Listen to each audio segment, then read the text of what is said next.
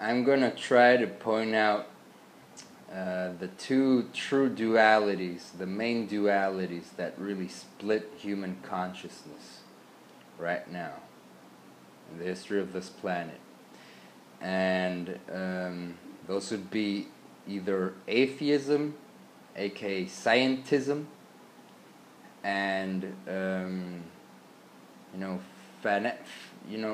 religious fanaticism, right? So, you talk to some random atheist who might be, let's say, for example, at the same time, a feminist and a vegan and a liberal, leftist, whatever, and they would tell you, everything are just a few protons and neurons and neutrons and molecules, atoms, and all that, thinking that they actually understand what quantum physics is, which apparently is not so. And then there are all these religious fanatics, doesn't matter if those are Christians or Muslims, whatever, who base their entire lives on having faith of being saved of certain catastrophes by, let's say, for example, Jesus Christ, because they cannot take any responsibility for themselves.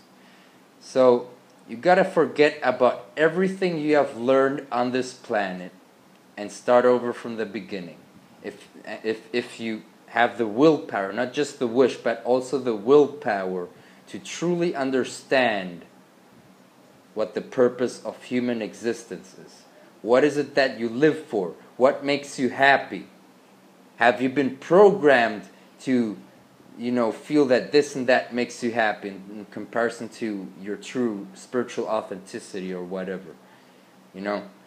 So, nobody can tell me that, your consciousness and your emotions, your thoughts and emotions are just a few chemicals in your brain and all that, and they don't even understand quantum mechanics.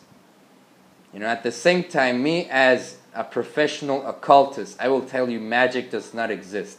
Everything is a mechanism, but can we see all 11 dimensions? No, we cannot. So I guess everybody has to find out things for themselves, and yeah, what else can I say? Just forget about everything you have learned, and you have to relearn human existence. Thanks for listening.